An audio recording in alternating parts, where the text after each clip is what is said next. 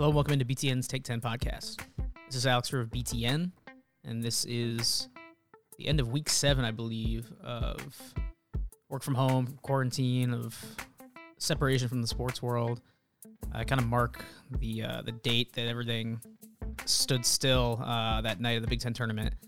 I think that was March 11th, and then that was the Wednesday, and then March 13th was Friday the 13th that everything kind of really officially shut down across the sports world. So it's been kind of like a lifetime ago, it feels like, since that day, but we're all kind of settled in now. Hopefully things get back to normal soon, but till then, we'll keep pumping out these podcasts, and we got a fun special guest this week for you on the show.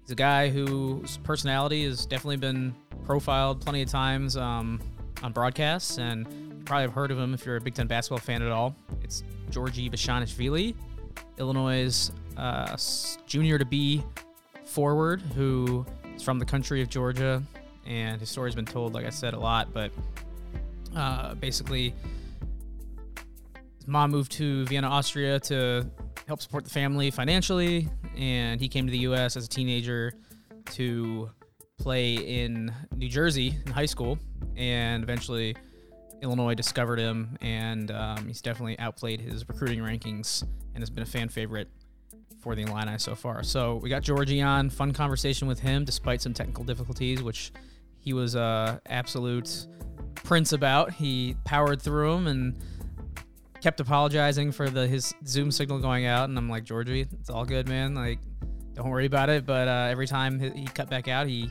which we edited out most of the hiccups, but every time he jumped back on, he'd be like, I'm sorry. It's like, Giorgi, it's all good, man. But you'll hear a fun conversation with the Illini forward here coming up. And then after that, we have Harold Shelton on, as we normally do.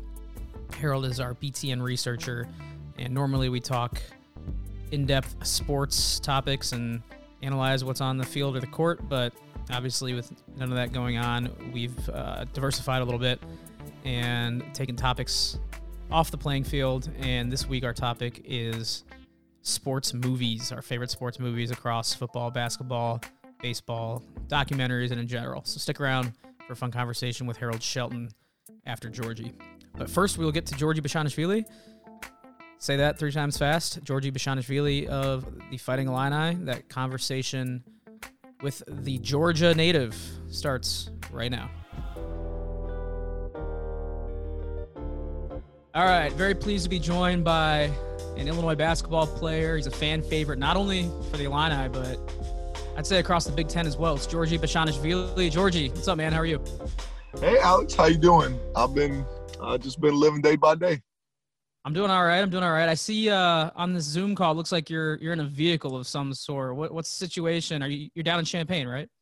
I am down in Champaign. What I just did, actually, I helped my friend out, Alan Griffin, who has transferred. Actually, he was my roommate, and he had a lot of his clothes and stuff like that in his in our apartment, as of say like that. And I actually just got done sending him.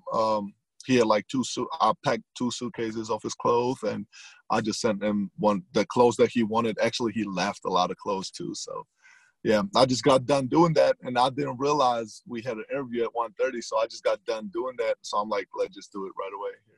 Yeah, why not? And no hard feelings then with Alan. You know, you're still helping out, being a good roommate, being a good friend and teammate. I love Alan. I mean, he's like my brother, and it doesn't matter that he transferred. I mean, my friendship with Alan was way bigger than basketball. You know, we were living together, and it still is. I mean, I'm talking about it was. And I love Alan. I help him out with whatever he wants. His decision basketball-wise was his decision, and he feels like that was the best for him, and support him all the way, you know. He's like my brother. So this is way, like, when I have that bond with my teammates, it's way bigger than basketball. So just because, you know, he left my team, and I'm actually really sad about it, and I'm heartbroken, but I'm still help him out, you know. Yeah, I know Illini fans and Big Ten fans are probably sad to see him go. But I think the majority of Illini fans definitely wish him well, and I want to wish him well as well.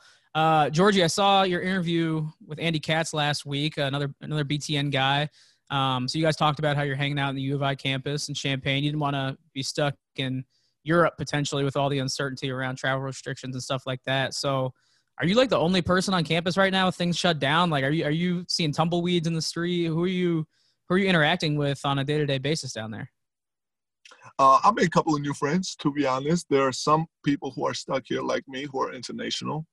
And other people, some people came back from their homes who all live around this area. They have come back to campus, though when the weather is nice, people are on the quad. Quad is our main space on the campus, to say it like that, for people who don't know. And the people hang out when weather is nice, my age people, not nobody else, to be honest. So I make a couple of new friends. I hang out with them sometimes, but mostly I just trying to work out, just go for a run and just be at home as much as I can, because obviously I understand the issue that is going on. So campus is pretty empty, but there are some students left here, so we hang out together sometimes. Yeah, and I want to give you full disclosure. I don't know if Derek, your SID, filled you in, but I actually grew up in Champaign and went to school at Illinois. So I spent quite a few summers there when things were really, really dead. But even then, like restaurants and bars and things like that were open. So I know your pain a little bit with not much going on right now down there. So I hope you're making the most of it. I'm making most of it, as you know, and as everybody knows, all the bars and everything else is closed and it's a ghost town. But at the same time, it's bigger than that, because we are living, sun will rise every day and there will be night at night. So we have to live, so I'm trying to be as positive as I can, busy as I can, doing good things like sending stuff to Alan. I don't know, just try to stay busy every day. Yeah, it's good outlook to have. And most people listening probably have heard your story. I know it's been told quite a few times. You grew up in Georgia and, you have a special relationship with your mom and brother, and all that's great. People can check that out on, our documentary series we did on you, or all the great articles have been written about you. But since you are well known by now, I want to get a little more creative with the interview and ask questions a little more outside the box, if that's okay. Sure. All right, let's do it. First of all, I'm just going to start it off the top because you did have an interview with Andy Katz. He's a fan favorite for a lot of college basketball fans. So I want to know, who's your favorite college basketball announcer that you've come across in your 2 years? Oh, why you have to ask that question? Oh my God. I'm not going to answer that question, right? You can't even give me that, because top three. I meet all these guys before games on shoot rounds. We meet them at shoot rounds. We have great conversations with them. And then, I definitely have conversations. Some players don't, but I always have conversations with them. And all of them are doing a great job. They always compliment me so many ways. And we always have great conversation about some players. I have some players that I know from different colleges, and they host them as well. Shout out my man Mahmoud from Seton Hall. For example, about him, we always chat with different, different guys. So I'm not going to say anybody is my favorite, just because I have great relationships with all of them, and I want to keep it like that. So I do not have anybody who is very favorite. I got you. You don't want to alienate anybody. That's smart. That's good politics. Speaking of college basketball announcers, I remember in your first couple of games for Illinois, Bill Walton was announcing the Maui Invitational, and he started calling you Giorgi B. I don't know if it was because he couldn't say your last name or he just was too lazy to try and attempt it, but were you referred to as Giorgi B before Bill Walton had that moniker? Because I kind of called you that since then, or did he kind of invent that? I think he kind of invented that, because when I first came here to Champaign, my whole summer and then until the season started, literally nobody knew me here. Like even I came, whatever, and nobody knew me. Some people would tell me sometimes if I asked them something on the street. For example, I got lost one time around Champaign, and this old man, I was on my bike, and it was in summer, my very first summer in Champaign. I got lost, and I had no idea where to go, whatever. And I always ask somebody, when I need help, whatever. And I asked this old man, I'm like, how do I get to campus? He like, and then he laughed. So I'm like, I don't think that will happen right now. That was just a side story, just because I like to talk anyway. But I think Bill Walton started, because until that point, that season started, nobody really called me Giorgi B. Not any of my teammates, not any of my coaches or anybody. So I think he started that trend. I think he couldn't pronounce my name, because he asked me before the game. He like, how you pronounce your name? I told him, and he just couldn't. So I think he just came up with it just like that. And now everybody knows Giorgi B, definitely around Champaign. So it's pretty cool.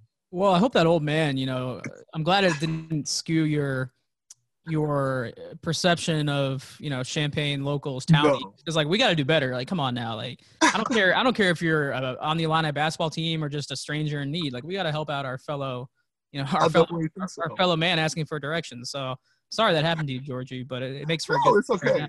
It At makes the for, same time, I mean, I don't understand. Maybe he was going through something. You know, you never know what people are going through at some point of their, you know, maybe he was standing there and maybe somebody just, I don't know, just died in his family and he was mad, you know. So I'm totally, when something like that happens with anybody, I take a different perspective of it in a way of maybe something was going on in his life and he was mad, you know. Some people help you out right away, but some people are rude. So I'm okay with it. All right. Well, moving on, I just kind of want to reflect at the top of the show, because usually I introduce people and include their Twitter handles in the intro. As far as I know, you don't have Twitter, but you're Cherry Giorgi on Instagram, right? Yes. So Yeah. why no Twitter, and why are you so active on Instagram instead? So this is pretty simple. I had Instagram since I think 2012, and I was really young. I was 13, 14 years old, I believe. And I just made it because my friends made it, like who I was close to in the team. And that was the only thing back then, you know, it was like Instagram where I was at with my friends. They only had that. And I kind of started it, and then I just stuck with it. And when I came, and I didn't know about Twitter at all before I came to the United States. You know, people don't use, not people, but the people that I know don't really use Twitter back home. And when I came here, everybody told me about Twitter. But even Instagram, I'm really, really using it a lot now. But before college, I think I was not social media guy at all. I was always a social guy, but never a social media guy. And now, since my college career started, I started using Instagram a lot. But I never really got hooked on Twitter. I just don't feel like it will be a lot of waste of time if I get on it, I think. It can be toxic sometimes, but you've been making the best of your Instagram presence for sure. I mean, you're working out on live, you're letting fans in the live stream to work out with you. How did you kind of decide to do that, take that approach with your Instagram and start getting the fans involved? I was just thinking, I was actually talking to Fletch. Always shout out to Fletch, Coach Fletch, our strength and conditioning coach. Is one of the best strength and conditioning coaches in the country. I'm happy that he's here with us. And he actually made this plan for us from Monday through Friday in conditioning different workouts. And I actually told him that would he be cool with it if we engage some people with it, you know, because all the people are sitting around at home, and I have kind of, followers on my Instagram who like to be engaged. I'm like, if everybody's sitting at home and everybody's bored and I'm working out already by myself at home, why not to engage with people, make it fun. It's fun for me. I think it's fun for the fans, for the kid. It's for the better cause for everybody. So it was kind of random, I just started doing those live workouts. Then I thought about why not to engage those kids or people, with it. So I think it's just a good thing to do. All right. Well, it's one of the only things that can really go on right now with all these restrictions and craziness in the world. But I do want to look back at this past season for Illinois basketball, because you guys were a really fun team to watch. You closed the season about as well as, anyone could want, with a win over Iowa, despite not being able to play in the NCAA tournament or Big Ten tournament, which is disappointing. You guys went out with a W, and it was an exciting game.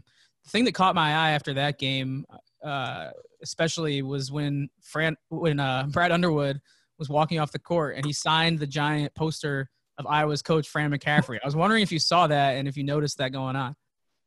I didn't saw it or notice it in the moment, but after, actually, guys in the locker room, after the game was over, I think it was the next day even, they showed it. They showed it to me.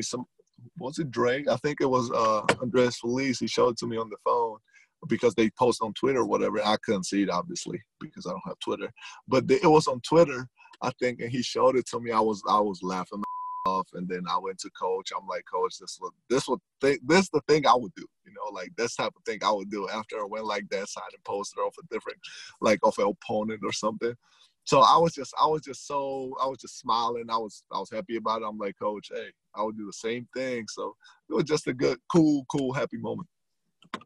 Yeah, I'm curious. Those games against Iowa in particular got a little heated. Guys were getting in each other's faces a little bit.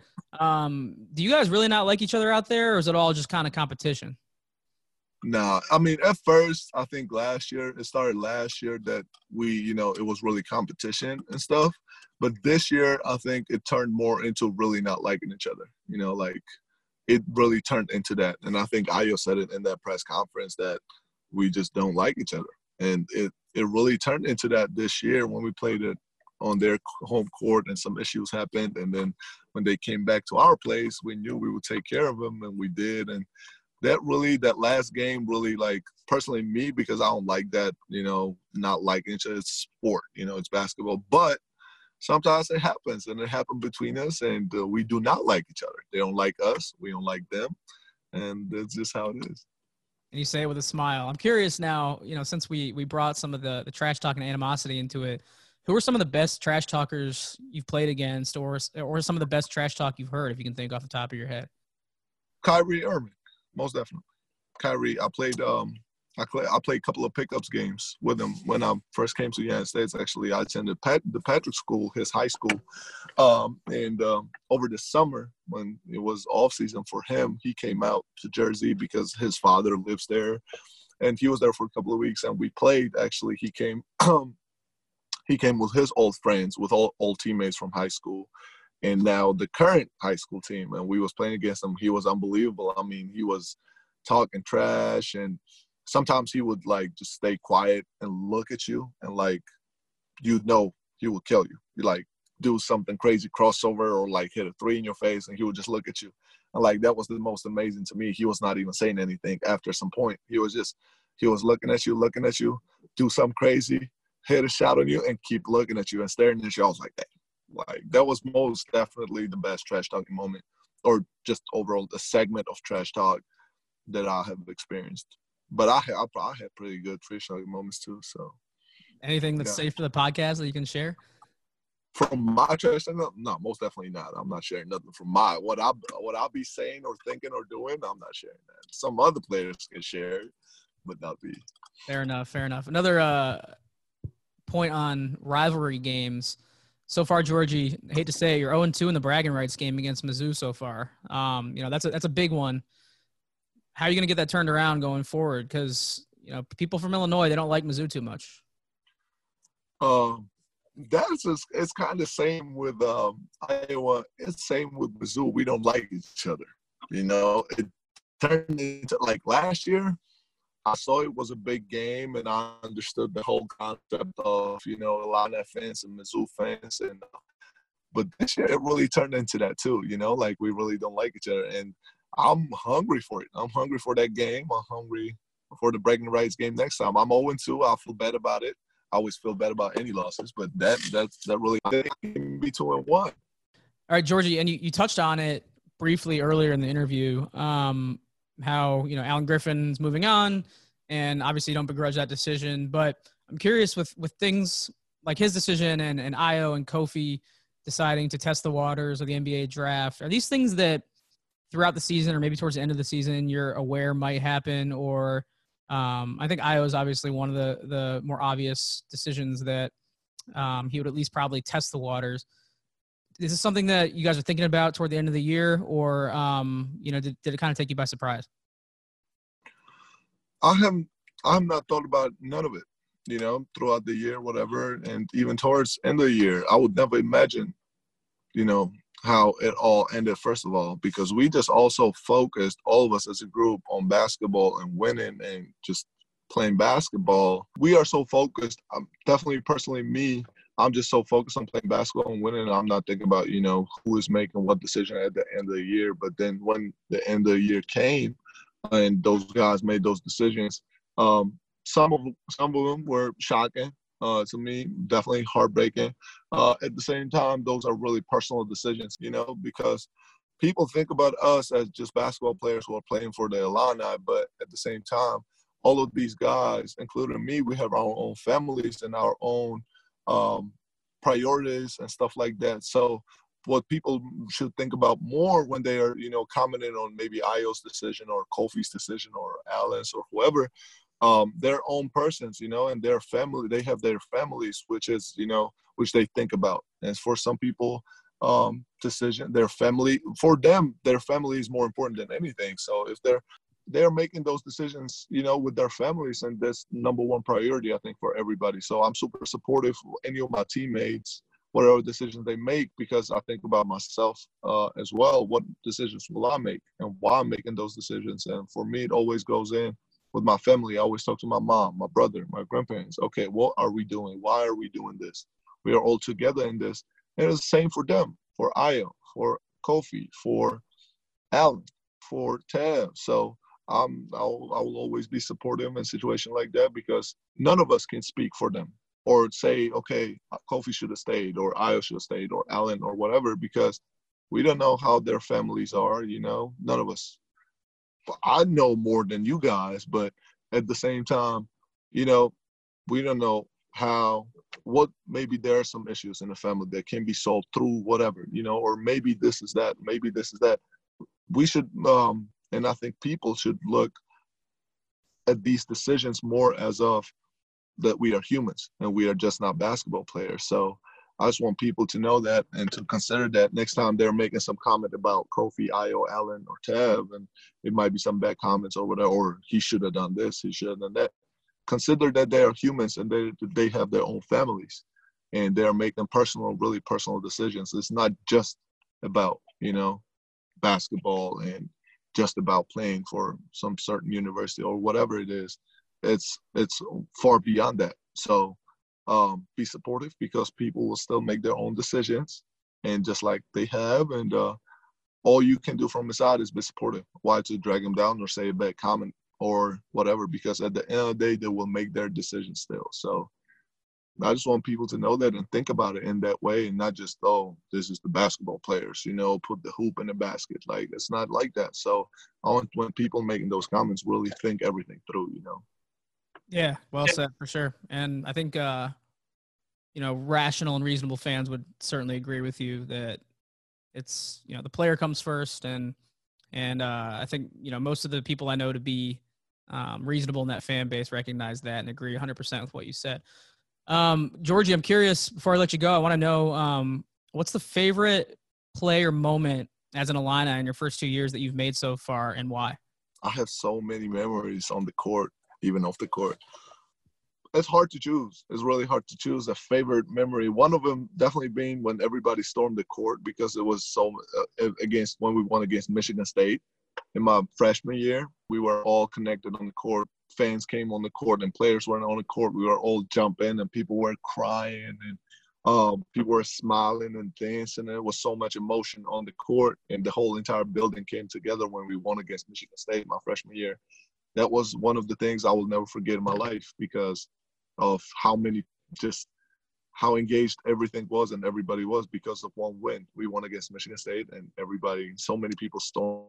That was definitely one of the most memorable moments of me being in the Illini jersey in my first 2 years. But I think many more memories are to come, and I will still not be able to choose my favorite one. But that one really sticks out to me.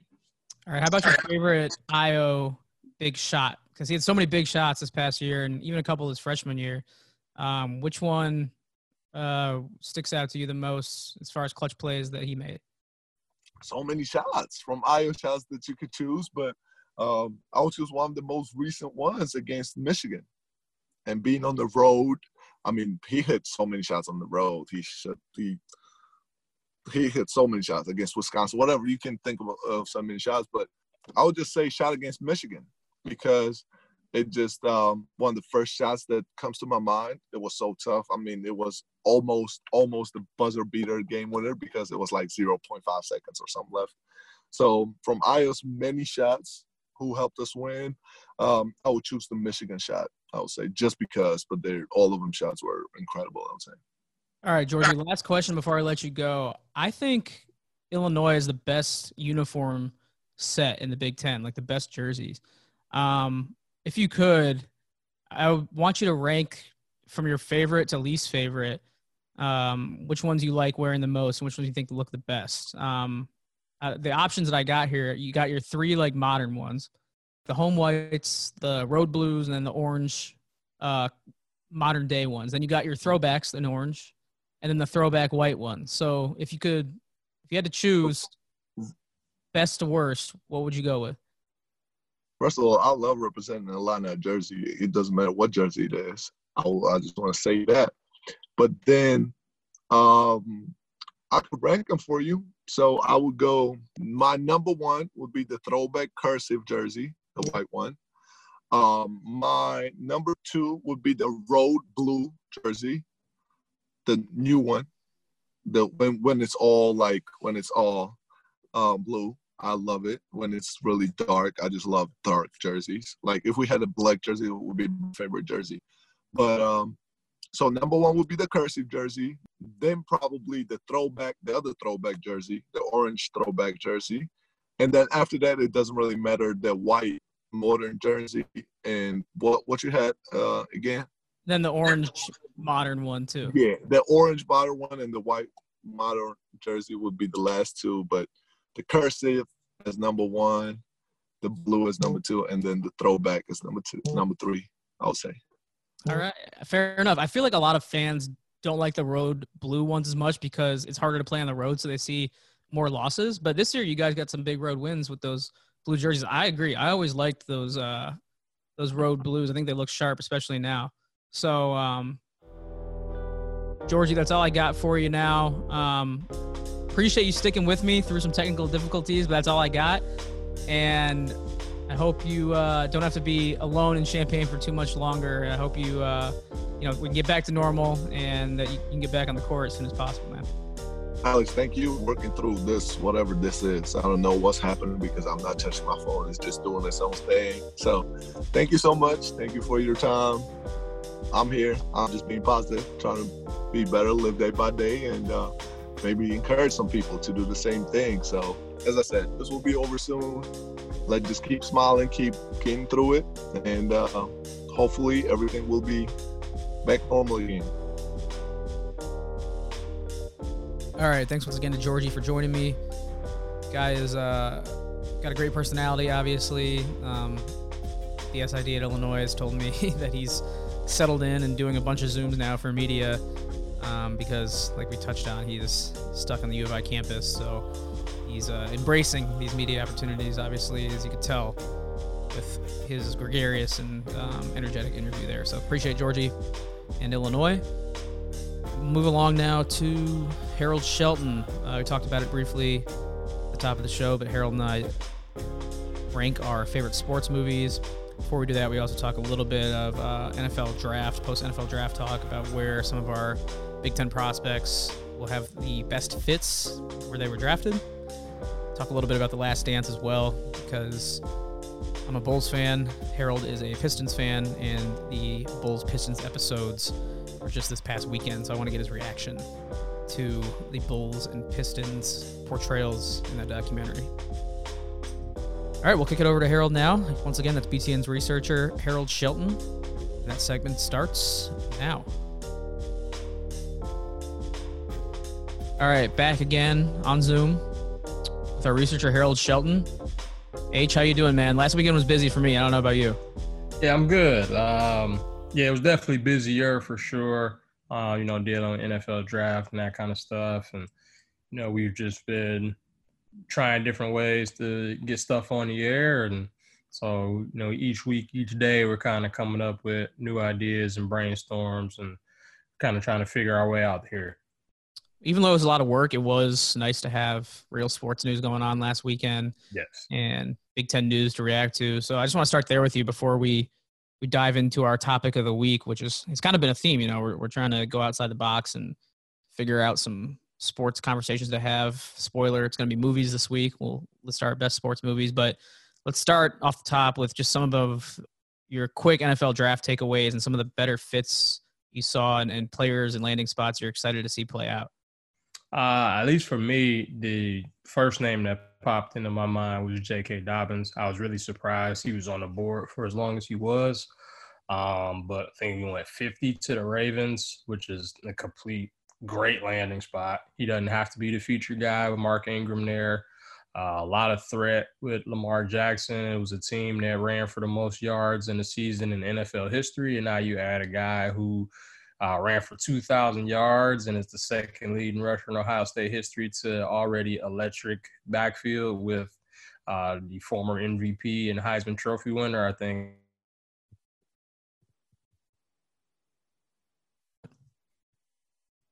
the fact that he's going to be sharing the backfield with the reigning MVP and former Heisman Trophy winner means he won't see a lot of loaded boxes, and he's got a chance to do some special things. For sure, yeah. I was also intrigued by the possibilities of Dobbins and joining a great offensive team, one that I was surprised to see fizzle out in the playoffs so early this past year. And we talked about him and Jonathan Taylor last week and being interested to see where they ended up. I like Jonathan Taylor to the Colts as well. I don't know a ton about the Colts, but none of their running backs really jump out to me. I think JT will have a good opportunity stand out in that backfield. Also knowing that the quarterback situation there is new with Phillip Rivers, so the offense will probably have to be adjusted a little bit, and he'll probably get a chance to shine. And just going by these known commodities, you were talking about being surprised that J.K. Dobbins was still there at that point. It kind of plays into my other armchair GM analysis with a guy like Antoine Winfield, right? Like, I'm a Bears fan. I was hoping at 43 they would take Antoine Winfield. I think he ended up going 45 or 46 to the Bucs.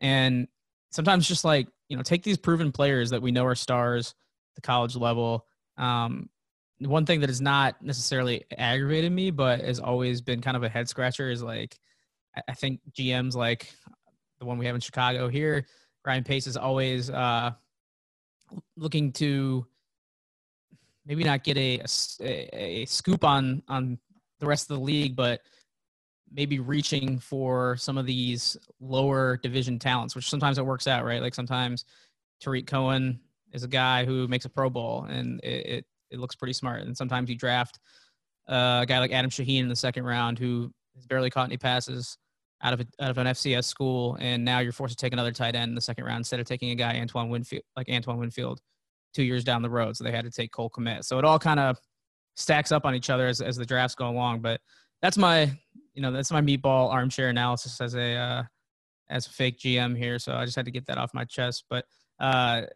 Winfield and Johnson, how about them going to the Buccaneers from Minnesota, and how about them playing their last games at Raymond James Stadium in that Outback Bowl? Yeah, how about that?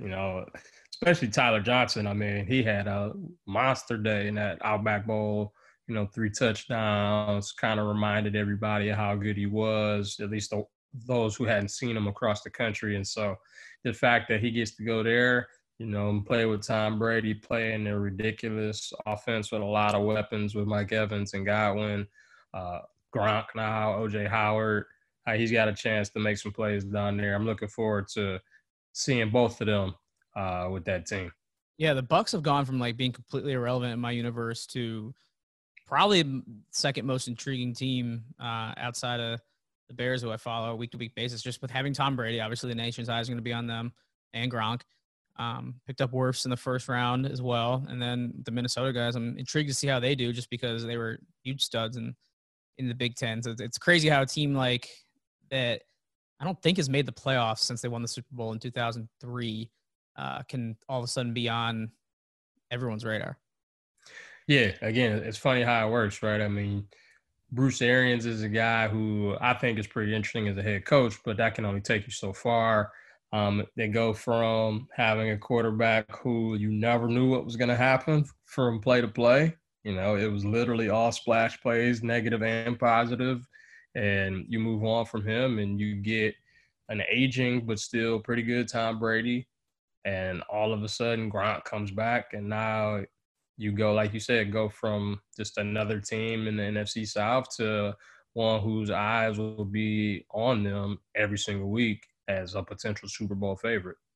All right, I was wrong. They were in the playoffs in 08 and 06, but point still. No major wins, though. Yeah, was major impact. Is Sue on the Bucs as well now, or am I wrong about that? I think he was. I think he left, but I know he was with them for a bit. Let me see where he wound up. Also wanted to get your thoughts on, as a Spartan, one, how the results, I guess, came across to you with guys that were drafted and the landing spots they ended up at. And the one that stuck out to me that was interesting was actually outside the draft with Brian Lewerke being signed as an undrafted free agent to the Patriots, where we know the situation at quarterback is very much in question there. Yeah, I was happy for Lewerke for sure. I was very surprised Kenny Willekes was a 7th-round pick. I thought he might have gone a couple rounds earlier than that. But, yeah, definitely happy for Lewerke. I think that's a perfect spot for him in terms of at least trying to make the team. They don't really have any proven threats. And you got another former Spartan up there in Brian Hoyer, and you got Jarrett Stidham, second-year guy out of Auburn. And that's pretty much all that's up there in terms of quarterbacks. And so, you got a really good chance of making the team if you can stand out. And so, we'll see if his talent can break through. I mean, as a sophomore, people thought he was going to do a lot of big things. He ran for over 500 yards and threw for 2,500 or so. And he really showed that he was a dual threat guy. And then he fought through some injuries these last couple of years. And, scheme wasn't necessarily the best thing for him either. So I'm curious to see what he does with a fresh start. As for Willekes, I think Minnesota's a perfect fit for him. I think he's going to make some camp guys, some old lineman in camp that's trying to make him, he's going to make his life live in hell because that's a guy whose motor just doesn't stop. And so I think he'll wind up making the team. I don't know how valuable he'll be, but I'd be surprised if he's not on that final 53. Yeah, Nate Stanley is another guy who going to Minnesota trying to Vikings had a really good and really heavy Big Ten draft. Yeah, the Ravens were another team that had a ton of Big Ten guys. Lions had a few as well. Mm-hmm. Obviously taking Okudah at number 3. Yeah, a couple Ohio State guys. Exactly, yeah. So, it should be interesting. And then also the Redskins, Washington, taking Chase Young, and he'll join his guys, Haskins and Terry McLaurin at Washington. So it should be interesting as well. Yeah. Again, we talked about Ohio State, right? Wanted to see, what was going to happen there. You get 2 guys that go in the top 3, and the fact that they had all 3 picks on the same team at a certain point, when you include Joe Burrow, it just kind of shows, how much of a recruiting beast they've been under Urban Meyer, and now look to still be under Ryan Day. Yeah, it was funny. Washington's social account shared a meme from our social media feeds about Khaleke Hudson walking into the locker room in D.C. There's a Michigan guy going with all those Buckeyes, so it's pretty funny. Nice. All right, switching gears before we get to our all-time sports movie rankings, let's talk about another in-progress sports movie. I don't know if we'll talk Last Dance every week on the podcast, but this one, we definitely had to touch on it since it basically focused on the Pistons-Bulls rivalry for majority of the 2 hours this past Sunday. In case anyone hasn't listened to previous episodes, you're a Pistons fan. I'm a Bulls fan. So I want to get your reactions off the top. What did you think of how your Pistons were portrayed in the documentary? For the most part, I was okay with it. It's kind of gone along as I thought. They presented them as obviously a formidable challenge and an obstacle they had to overcome. I was curious to see how much of 88 through 90 they would include. I knew 91 would obviously be fully in depth because it's a Bulls doc, as it should be. I was a little disappointed they didn't show the comments from Jordan before Game 4 of the 91 series, where he basically trashed the Pistons as bad champions and undeserved champions, and that they were bad for the league and how the NBA would be better with them gone. I think that provides some interesting context for the walk-off that, I wish that was included in the doc. But I was surprised that they at least included the Celtics not shaking their hands in 88 to provide some context there. But I think if those comments aren't made, it's a lot easier to just swallow the sweep and move on. But, the fact that Jordan talks so much about sportsmanship and all that and goes out of his way the day before they eliminate him to say that they were undeserved champs when he hasn't won anything yet, I thought was a miss to leave out. Yeah, it was funny. And, on one hand, I think the bad boys embraced, obviously, even though it was before my lifetime. They embraced the villain role, and I really enjoyed. I think the Bad Boys 30 for 30s are one of my favorite sports documentaries ever. I really enjoyed it. It's up there with like Fab Five and some of those. So, I recognize kind of the persona that team took on as villains, and they went out, as villains as well. So it's funny now to see like Isaiah Thomas and, kind of throw his hands up. And I've heard him on other sports radio shows this week kind of reacting to the Jordan slight and Jordan referring to him in the way he did. And, I think Isaiah plays more of a nice guy now than obviously the persona they embraced then. But what I'm curious about is, when did handshakes stop being a thing? Like, they don't do handshakes in the NBA anymore, do they? I think when series are over, they might.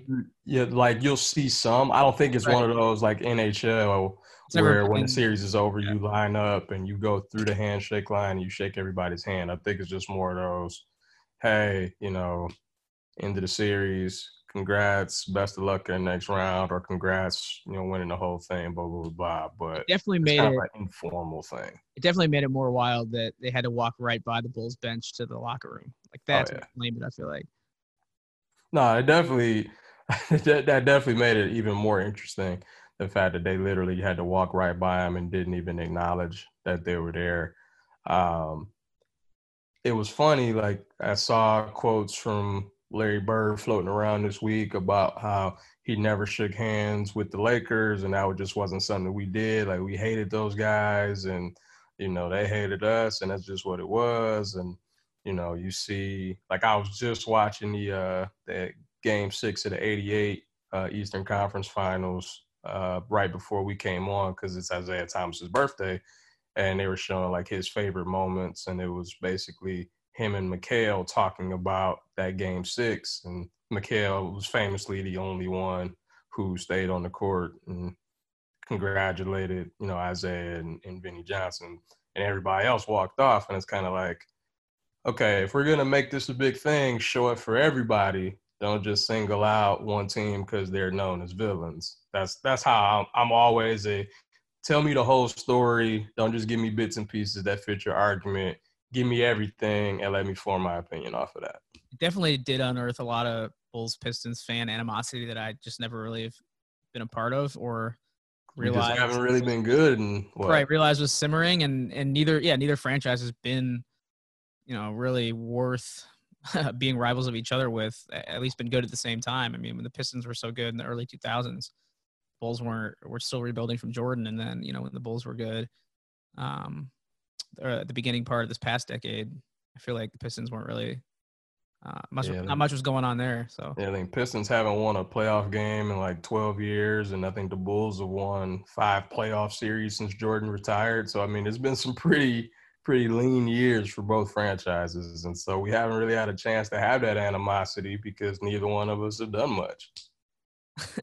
Hopefully we can get it back soon. I do miss the Bulls being good, and this kind of has reignited that passion a little bit. Like, I've been so detached from the Bulls just with their incompetence in the last few years, and finally this has given me that, that kind of inner fan, a reason to fanboy over the Bulls in a way that hasn't, like since the D-Rose days, hasn't really been a reality for me. So yeah, no, I'm with you. I mean, I'm looking forward to the day where Pistons can at least start to be competitive again. A lot of times it's been, hey, you squeak into the playoffs of the AC and get swept by LeBron. That's not necessarily the most fun way to go out. I feel like that's kind of been what they've done in the playoffs the last couple of times they've been there.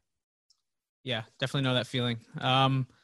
Let's shift, though, from sports documentaries and this sports documentary to movies in general, our topic of the week. And basically how we kind of agreed to do this before we hopped on here was we'll do top 3 or so for the major sports on, I guess, basketball, baseball, and football. And then don't worry, hockey fans, we have some, I at least listed some hockey movies in my general category, but we decided to do the top 3 sports there and list a few movies for each category, and then do a general category as well. And these are not scientific. These are not based on awards, as we talked about earlier, but more so just personal preference. And I'm curious to see if it varies between eras here, since, you know, you're about half a generation behind me. Yeah, exactly. And so I'm glad you said it with that caveat. I do not consider myself a movie buff whatsoever. Again, these are just films that I like. And I have the tendency that when I really like a movie, I will watch it whenever it's on. And so I'm fine just kind of staying in my lane. I don't necessarily need to jump out and watch other stuff just because other people tell me it's great.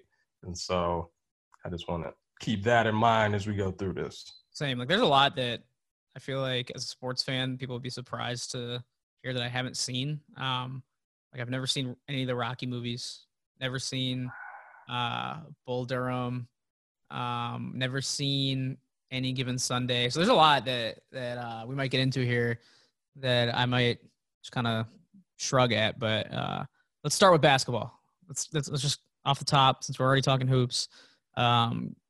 Give me what you had on your list, and we'll see if any of ours match up. Well, my personal favorite for basketball is White Man Can't Jump. I love that movie. Anytime it's on, like a TNT, TBS, MTV, I'm absolutely watching it. I just think the back and forth is so great. The jokes are outstanding. And it's some pretty good basketball in the scenes. So I definitely enjoy that one the best. And I'd say if you got to include documentaries, so Hoop Dreams obviously is in that mix as well. And I guess my third would probably be Love and Basketball. That's another one that I have not seen, is Love and Basketball, that I've heard a lot about, and I need to watch one day. Before I let you know what's on my list, I will say there was one candidate that I tried to watch recently this week, and my service provider, when I ordered the movie, paid real American dollars for the movie to watch Blue Chips. About a third of the way through the movie, it dropped out, and I couldn't get it to. That's terrible. I know, and I couldn't get it to keep playing, and I even like called support, chatted with support. Nothing's working. The universe doesn't want me to watch Blue Chips, but I was enjoying it, so maybe that will work its way in once I get around to finishing it. Nice. So I was very disappointed that didn't work. White Man Can't Jump is also on my list. Great movie, even though it was released a little before my time. It was one that I feel like someone in my family had suggested, maybe my dad, put it in front of me when I was younger, and it was one I've seen multiple times. I need to watch it again just because it is so good, like you said. So many great, just street ball and hustling scenes in that movie. Great dialogue back and forth. Another one is Space Jam. Another one, and I've watched many times, and that also kind of put Michael Jordan in my universe more than the Bulls ever could, just because I watched it probably when I was younger than 10 years old, when Jordan would have moved on from the Bulls, but still been kind of this mythical figure. As a young basketball fan, and also, as a Looney Tunes fan growing up, it was a perfect marriage. And another kids movie that still sticks with me this day is Like Mike, just with Bow Wow taking the role of Calvin Cambridge. And I think I like that one because as like a real, hardcore sports fan, I've always been annoyed when movies try and fake it with sports movies, and they take the fake teams and the fake athletes and actors that clearly never picked up a ball before, and the fake logos. Like, the only thing that was fake about Like Mike was obviously the 5'2" Calvin Cambridge dunking and playing in the NBA and playing on the LA Knights. But the rest of the league was the same. They had like NBA stars in it. Vince Carter, who's still technically in the NBA, was like kind of the villain in the movie. Dirk Nowitzki, Jason Kidd, and all these guys that you watch as a kid were actually in the movie. So I thought that was really cool. Nice. That's definitely an interesting list. So we had one of the same, and I went probably a little older, and you went a little newer. I feel like that's probably gonna be par for the course for this. Right. I did think it was kind of goofy though that they had a third team in LA trying to share the Staples Center, as opposed to like just putting a team somewhere else. I guess they kind of had to in LA to make the storyline work. But it was funny that an NBA city would have three teams. I did have Hoop Dreams. I kind of just wrote down a few honorable mentions. I had Hoop Dreams on that. That was a really good one. I love being from Illinois and showing all the Illinois high school basketball highlights in that. And also it throws back to the nostalgia of when they used to play the Illinois State tournament at Assembly Hall or State Farm Center in Champaign, which hopefully they get back here sooner than later. I know they're trying to get the tournament back in Champaign, but that was always the goal for those athletes back in the day. And you hear the Flying Illini talk about it, and you hear the main characters in Hoop Dreams talk about it, how they wanted to get downstate, and downstate for them meant Champaign and not Peoria, where it's been the last like 15, 20 years. So, and then I don't know how you feel about Coach Carter, but that was one that just barely missed the cut. Yeah, I like Coach Carter a lot. That's definitely one that I've watched quite a bit. And it seems like whenever there's like some kind of true story involved, like I get an attachment there too. Like I'll try to find out, some of those players and what they wound up doing and that kind of stuff. And so, I always like, even though it might be loosely based on a true story at times, I still find that element to kind of give it a little boost. And so I definitely enjoyed Coach Carter as well. Yeah, Glory Road, another one. And then I did have Bad Boys and Fab Five as two. I just had to write down somewhere, like even though they didn't make the top three, they're just such good documentaries. And, I know one of them probably doesn't appeal to you as much with the Wolverines, but a lot of Made good it a point Michigan to never basketball. watch it. What's that? Made it a point to never watch it. Really? You never seen it? Never seen it on purpose. That's a little too petty, but I understand. I would probably do the same if it was one of my rival teams. All right, H, let's do baseball. What do you got? Let's see. Baseball. I'm a big fan of A League of Their Own. I think Tom Hanks, Gina Davis absolutely steal the show there, and you still got star power from Madonna, Rosie O'Donnell, Lori Petty, and so I think that's a really, really good movie. Major League is another one where I watch it constantly. The fact that you get Charlie Sheen and Wesley Snipes, and the fact that it's it's about Cleveland, so it's a Midwest thing, and so I enjoy that part. And again, dialogue hilarious, concept hilarious, much better unedited. And lastly, not the CBS version. Yeah, exactly. It's still okay, but the unedited is just so much better. And then let's say the last one kind of brings me back to childhood, The Sandlot. Big fan of The Sandlot. Benny the Jet, that's my guy. And so I had to put them on there. All right, not bad. You can even have a debate over which character's better, Willie Mays Hayes or Sidney Dean, Wesley Snipes as characters, but that's for another day. I had Major League as like the first one to miss the cut. I also really enjoy that movie. It's hilarious, but it did not quite make the cut for my top three. One was Rookie of the Year. I just like the Cubs connection. I think it's probably like an average movie. Like it was good. It was kind of your like Mike of the 90s, but it just the fact that it was connected to my favorite team, the Cubs, and was kind of a coming of age childhood movie that I watched a lot. That's why I included it. Not, there's a lot of eye rolling and goofy moments in it, but whatever. It's a kid's movie. It's supposed to be. Moneyball is another one. Even though they portrayed some of Billy Bean's moves, selective highlighting, I think, with a lot of the moves he made, but they got the point across and they got the Bill James doctrine across pretty well, I thought. And I've always kind of been just like an A's fan since I watched that movie and seen kind of the struggles that franchise has had and also the successes they've had. And it's kind of wild just based off a movie that you'd be a fan of a team, but I'm guessing I'm not the only one. And I also respect Billy Bean for not leaving to go to the Red Sox, even though history would show they maybe made the wrong decision there. And then speaking of the Red Sox, my third one is Fever Pitch with Jimmy Fallon, Drew Barrymore, great rom-com. It's one of those that I can always pop on and laugh at, no matter if I've seen it the last year, or it's been a few years. It's always hilarious. And I think that ties into my Cubs fandom as well, as like the Red Sox breaking that curse and relating to the Jimmy Fallon character of being obsessed with a team like that. No, those are all good picks. And again, the emotional connection always winds up helping to form these lists, right? I mean, two of those three movies are, one is because of the Cubs, and another one is because it made you feel for the Cubs. And so I get it. Exactly. Personal list. And they're all kind of underdog movies. Yeah, exactly. If you Major League too, just because the Indians were so trash in that movie. So, all right, let's move along to football. Interested to hear your list here because I feel like there are a few, like I mentioned, Any Given Sunday is one that I haven't seen. I don't know why I haven't seen them, but just haven't. So what do you got? And let's see if any of ours overlap. Yeah, I thought long and hard about Any Given Sunday, especially because he had some star power in there, but I couldn't pull the trigger on it. So I'm going to go with Remember the Titans.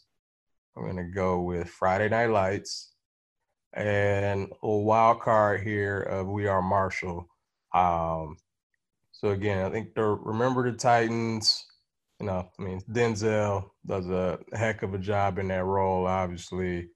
The fact that, again, kind of based off a true story, which is the case with the other two movies as well. Those movies just kind of speak to me a little more.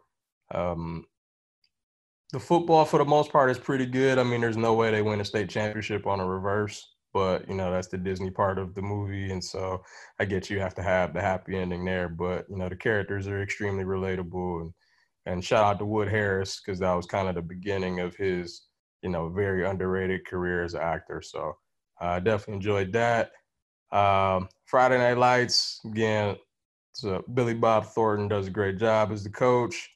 Underdog at quarterback. Boobie Miles is extremely quotable. And We Are Marshall, I mean, that's completely based off the true story, of the Marshall football team having a plane crash and starting all over again. And Matthew McConaughey does a really good job there as the coach. So, again, true stories, underdog stories, usually led by a charismatic coach. Yeah, two of those I still haven't seen. I've not seen Friday Night Lights. It's the other one I couldn't think of it at the time, but people are shocked when I say I haven't seen. I have not seen We Are Marshall, although I know the story behind it. And I can see why you'd pick that one. I picked a documentary for one of them. I don't know if you've seen, I think it's called 89 Blocks, about the East St. Louis football team from a few years ago. It was actually on Fox. It was a Fox production, and it aired on FS1. So it was about the, I think 2016 or 17 state championship East St. Louis Flyers high school football team. And East St. Louis is one of those schools that has a lot of underprivileged kids, a lot of kids struggling with things at home, a lot of poverty there. And it was an inspiring just kind of journey with those guys to win the state title. And there's a lot of local ties that were kind of cool to follow. So Terry Hawthorne was a player at Illinois. I think he was a coach there in the movie. I think he still is a coach at East St. Louis. And then Jeff Thomas was another guy who transferred to Illinois and then untransferred. He was a Miami wide receiver, and he was kind of the star of the movie. His life was profiled, and cameras followed him around probably the most out of any player there. And I think I'm trying to remember if the game was played at Illinois' Memorial Stadium or if it was the year where they played. They switch off every year. They go to NIU and they go to Illinois. So I can't remember if they actually played the games in Champaign. I think they did. So that was an interesting one. It was really well done by the documentary series at Fox. So that's my I won't say it's number one on the list, but it made the top three. I'd probably say number one is Longest Yard. For as goofy as it is, it was cool to see the celebrity cameos in there. I know Adam Sandler loves playing some sort of like sports hero in his movies. Fancies himself as a sports guy for sure. Don't necessarily buy that he would be some sort of NFL Hall of Famer, Pro Bowl caliber athlete, but he definitely plays the role in the movie. And then I just remember watching it as a maybe adolescent teenager. We're playing the football scenes over and over again, just because it was still in that era of like when the hits were huge and they really played up the ridiculousness of the guards versus cons game, or however they referred to it, Mean Machine. And just having like guys like Nelly in the movie was great and funny. And Michael Irvin. What's that? Yeah, Michael Irvin. Yeah, Michael Irvin was in it too. Terry Crews. Yeah. Terry Crews. Yeah, the Eddie, Cheeseburger Eddie. Yeah. And there's still like, I feel like I see Brucey memes to this day. Whenever there's someone's making fun of a bad quarterback in real life, you just can compare him to Brucey. So a lot of funny stuff in that movie. And my third one was Remember the Titans. So those match up pretty much for all the reasons you said. Good message there. Remember the Titans, and I always love a Denzel movie. Yeah. So again, solid picks. We definitely had some. I've noticed we haven't had some of the older movies, and I'm sure some of that is because of age, and some of it again is just, look, hey, you're supposed to watch this. That's not really how I operate. So I'll watch what I want to watch, and I'll go from there. All right. Do you have any? I've listed a few general movies. Do you have any? I guess these could technically be from the sports categories we listed above, or it could just be, your Olympic sports or kind of outside the box sports. So do you have any remaining? So I know you say you've never seen the Rocky movies. I'm obsessed with the entire series. Really? My wife talks about me often for watching them whenever they come on. Creed has been on, I'd say, a lot during this quarantine. I found myself watching it more often than not. Big fan of that whole series. Everyone except for the fifth one. The fifth one is completely bad, but I enjoyed the other 7, I believe. So the Rocky movies, I definitely would put in that mix. I think Miracle is an extremely well done movie. Definitely enjoyed that. And when we had the anniversary, I believe they showed it on ESPN not too long ago, and it was fun to watch that again, like the 40-year anniversary of them taking down the Soviet team. So I thought that was a really good movie. And let's see. Happy Gilmore is a kind of honorable mention for me because, kind of to your Adam Sandler point earlier, I don't think I've ever laughed harder at a movie than the Bob Barker, Adam Sandler fight. That's one of the all-time funny moments for me in cinema. And so I literally had to pause the movie watching it as a kid because I was rolling around on the floor laughing my butt off. So definitely have to include Happy Gilmore in that mix. Yeah, Happy Gilmore is one of those that's kind of timeless with like the memes. There's a lot of Shooter McGavin ones or Adam Sandler taking the batting practice off the chest in the batting cage. Like those are still timeless. I didn't have that on my list for some reason, but I must have forgotten. Yeah, I haven't seen Rocky or Creed. I don't know why. Like boxing movies don't necessarily appeal to me, although I did have an honorable mention for Southpaw. That's the one I did see, and I remember it being pretty good. I think Jake Gyllenhaal's in that one. Mm-hmm. But I agree about Miracle. Really good movie, and it's one that I saw as I was kind of really getting into hockey as a young kid. So it stuck with me, and I really like the story of, obviously, not only the American story of it, but just kind of how those guys were college, I'm trying to think of the word. It's just a ragtag bunch of guys that got together and took down the evil empire. Sticking with hockey, the Mighty Ducks franchise was one that I watched a lot growing up. I just kind of watched those movies over and over, whether it was like on a road trip or whatever it was. Really liked that, just kind of as being that age group when it was popular. And I thought it was kind of ridiculous how it went from being this street hockey group of kids that, wins their local league, and then all of a sudden they're like in the Olympics the next year, or the Junior Olympics, which is kind of ridiculous. But and then the fact that they couldn't make varsity after that. Yeah, exactly. Didn't make a ton of sense, but Hollywood's gonna do what it does. And then I had Dodgeball, kind of my answer to your Happy Gilmore. Get a little goofy with it. It's kind of a sports movie. I just like Vince Vaughn and Ben Stiller, that whole cast. It's always funny.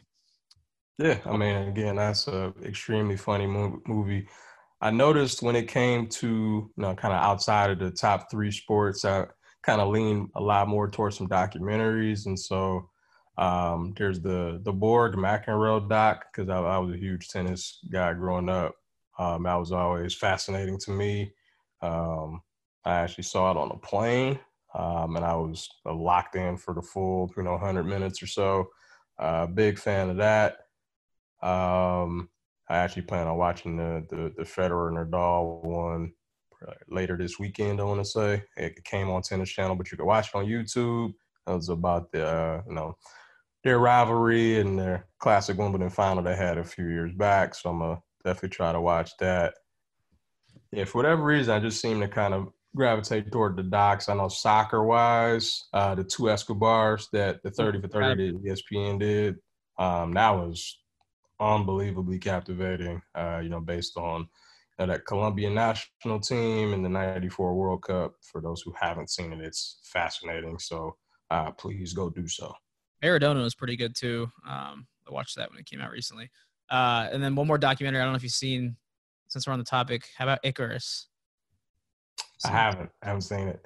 It's interesting. It's really good. It's kind of exposes Russian doping and kind of the cheating that's rampant in international competition. It's pretty fascinating. So that's another one if you have time in quarantine. I got nothing but time, so exactly.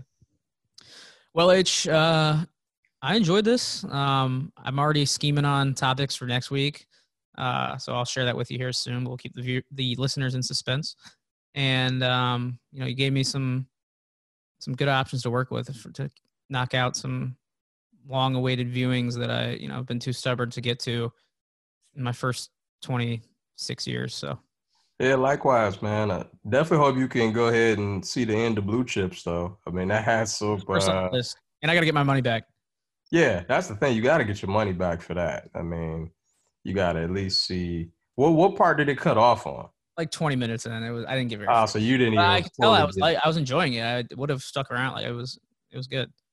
Yeah, again, it's a movie when it's on. I have no problem watching it. Some of it's a little far fetched, but other parts, I can kind of see how they got there, and then you play it up, and you get 2 NBA stars and a guy who played college hoops. Like it's a pretty fun doc. It's a pretty fun movie. Rick Pitino was in the first few scenes. So that was funny. How about have you seen He Got Game? I haven't seen. That's another one. Yeah. Oh yeah. Is that good? Worth it? Yeah, I think it's worth it. I mean, you get Denzel, the fact that Ray Allen, winds up, kind of his acting career, I guess, his acting debut. I think it's funny if you ask a lot of people probably know Ray Allen from that Miami Heat shot and that documentary, and they don't remember how good he was in college, and they don't remember how good he was before he got to the Celtics and won that first title. It's kind of like those two things. For sure. Well, that's another one I'll try and check out. Good stuff, Harold, as always. We'll talk soon. And, if I have any feedback on any of these movies, I'll definitely hit you up next time. Yeah, sounds good, man. All right. All right. Thanks once again to Harold, Giorgi for joining me. Appreciate both those guys. Appreciate everyone out there for listening and continuing to tune in. I know I've fallen off the podcast game a little bit myself as far as tuning into my regular slate of podcasts on a weekly basis. It's just kind of hard to plug into audio when you're not on any trains or in any cars or pretty much just hanging out at home. So I appreciate everyone who stuck with it, and we'll continue to churn out these episodes as often as we can. Thanks to Julie Bronder for producing the show, and we will talk to everyone soon here on the Take 10 podcast.